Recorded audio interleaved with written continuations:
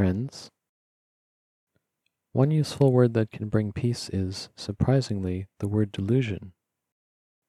Hearing about it and understanding it, one may find a new perspective on life and existence, which eventually leads to peace and happiness.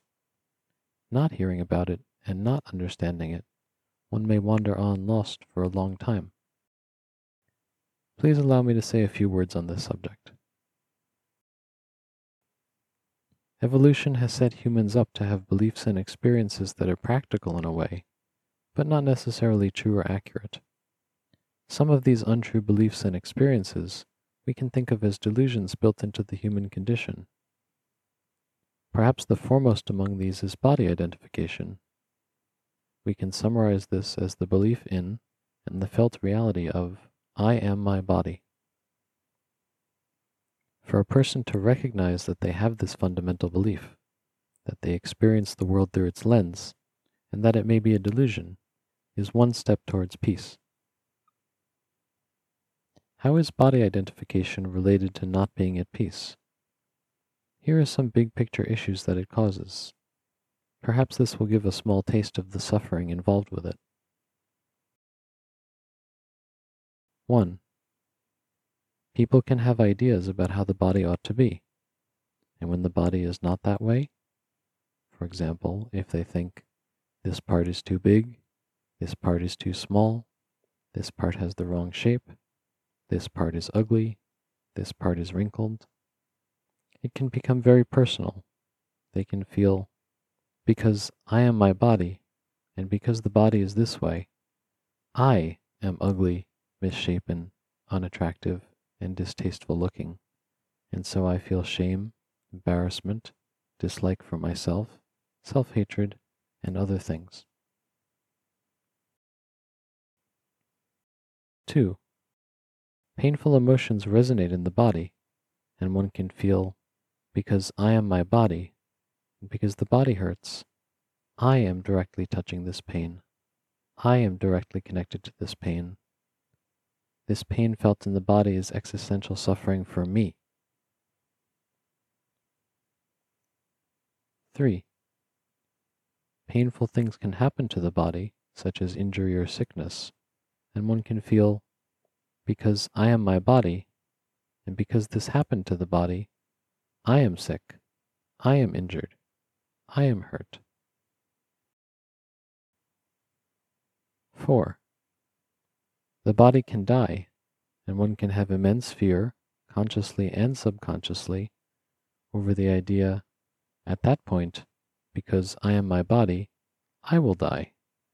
That will be the final end of me. Even if this were all the issues that body identification causes, which it isn't, wouldn't it be wonderful to be free of them?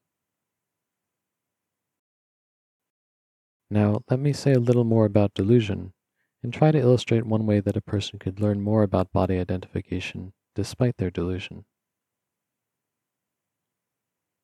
For a person suffering from delusion, their delusion may seem very, very self-evidently true to them. For example, suppose a person deeply believes that they are Napoleon Bonaparte.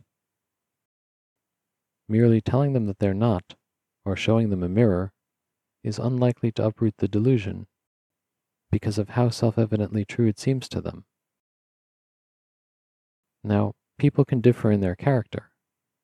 For one type of person, who is overconfident, mentally closed off, wanting to be right no matter what, confrontational, and not someone who respects the truth, any attempt to discuss their delusion may merely cause a verbal fight or other defensive behavior. However, for another type of person, one could tactfully and sensitively ask a few questions, hoping for the best. 1. Napoleon spoke French. Do you speak French? 2. Napoleon was a military leader. Do you know anything about the military? 3. Napoleon was born in 1769. How old are you? What year is it today? It's unlikely that mere questions like these will shake the delusion off. But for a person who is thoughtful, open-minded, gentle, and honest, these questions might give them pause. They might think, I am Napoleon, but I don't speak French, don't know about the military, and I'm not more than 250 years old. What is really happening here? After honest reflection on these and other inconsistencies, they might come to the idea, I seem to be confused. I am obviously Napoleon, but the facts don't line up. Something strange is going on. And then they might be open in some way to accepting help to learn more about, and in the future, to ultimately overcome their belief in being someone who they are actually not. Now, to a thoughtful, open-minded, gentle, and honest person, one could ask a few questions about body identification, which is, according to my claim, a near-universal human delusion, to try to throw into question this thing that seems so self-evident and natural. 1. Are you literally identical with the body, such as when you say, I am this, and point to the body? Are you the calcium in the bones? Are you the sodium ions in the blood? Are you the hydrochloric acid in the stomach? Are you the urea in the bladder? Does it make sense that you could be these things? Does it make sense to think, I am this about the body, if you are not these things? Further, some people think that they are merely a part of the body, such as the brain, or perhaps even just a part of the brain. If you think that way, does it make sense to think that you are sometimes the whole thing, and sometimes just a fragment? 2. Don't you sometimes instead think and feel, this is mine, pointing to the body, such as when you talk about the body's parts? My hands, my feet, my hair, my nails? Are the parts you, or are they merely yours? If you think, I am this, pointing to the body, does it make sense to experience these parts as you possessing them, rather than you being them? Apart from poetic speech, does it make sense to think that I, being the body, also own the body or its parts?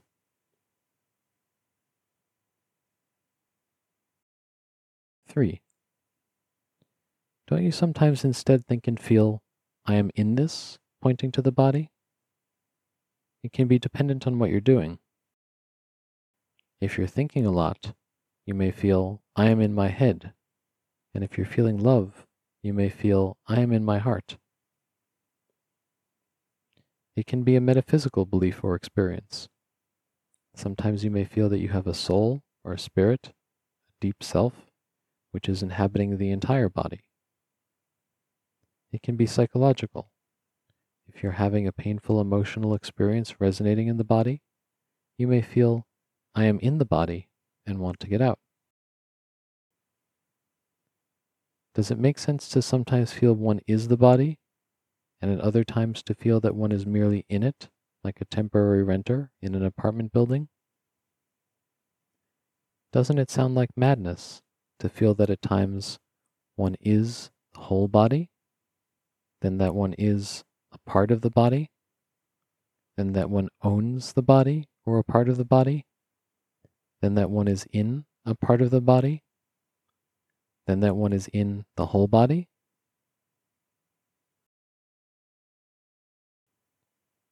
4. A special case. Do you sometimes think and feel, I am outside of this, pointing to the body? This might happen if you're having a psychologically disconnected type of experience and feel that you are somehow physically separate from the body. One might believe that this is the alternative to body identification, but it is not the ultimate alternative, and one can question it too. For example, you may sometimes feel that you are above the head, or behind the body, or in an undefined place, watching. Yet, if we investigate the physical world, what could we find corresponding to these locations?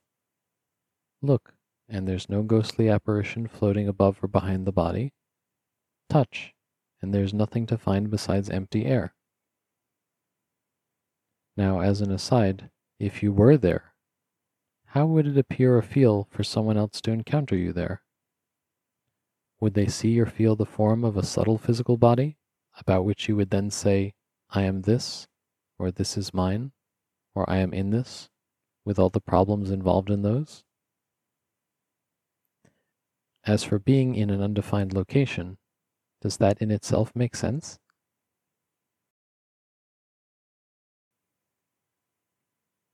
On the face of it, these ideas, I am the body is mine, I am in the body, I am outside of the body, seem wildly inconsistent. What could a person who is thoughtful, open-minded, gentle, and honest do about this apparent inconsistency? Merely noticing it need not be enough to change how they feel. Body identification can feel extremely natural, intuitive, and compelling, regardless of what one's intellectual ideas about it are. But they might think, perhaps there is more than meets the eye here when it comes to body identification and how natural and obviously true it seems. Instead of being pre-committed to preserving the idea, I want to investigate further and get more data. Maybe it really is a delusion. Let me see what I find. So, we suppose this honest person tries to observe how these different ideas play out in their daily experience. In that case, they might find that they pivot constantly between these kinds of experiences during their day. For instance, they might examine how they relate to their hand, and notice that in one moment it seems like me, such as when it has pain. In another moment, it seems like mine, such as when they think about it as a tool that allows them to interact with the world. In another moment, it seems like I am in it, such as when they try to move it and feel that they are like a propelling force inside the hand, and perhaps even at times like I am outside of it, such as when they are doing a task like eating, using the hand on autopilot, and feel that they are other than the hand. And they might further think, it's one thing to have beliefs that don't seem to make sense together. It's another thing to have the felt reality of what I am not to hold together in one consistent way, to constantly shift and gyrate. It does seem like madness. Why haven't I noticed this before? Is it like the blind spot in an eye, which is so hard to notice unless someone points out how to look for it?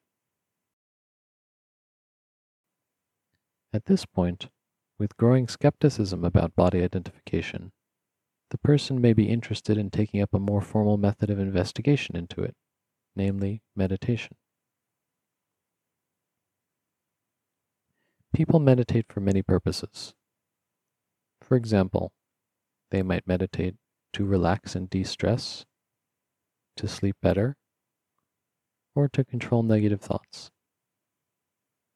To this list, we can add to investigate body identification, and if it seems like a delusion, to try to overcome it. One can conceive of this latter purpose as a place where meditation for health and wellness gives way to meditation whose purpose is some intersection between, on the one hand, empirical scientific style investigation, and on the other hand, spirituality.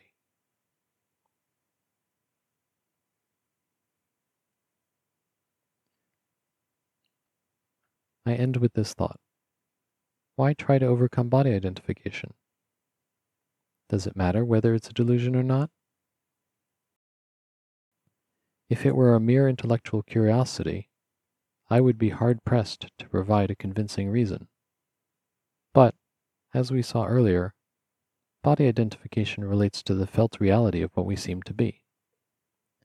The felt reality of I am my body permeates our lives and experiences so deeply that it is hard to imagine what life would be like without it.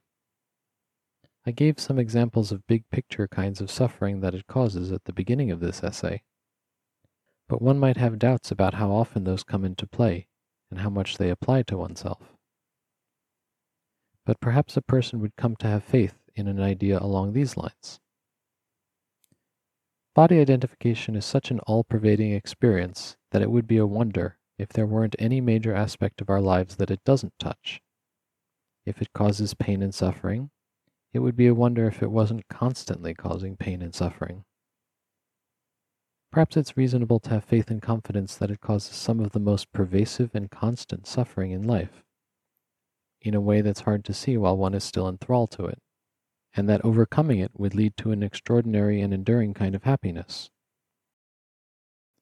Perhaps, without body identification, instead of constantly chasing happiness in so many stressful and often fruitless ways, one could simply be happy.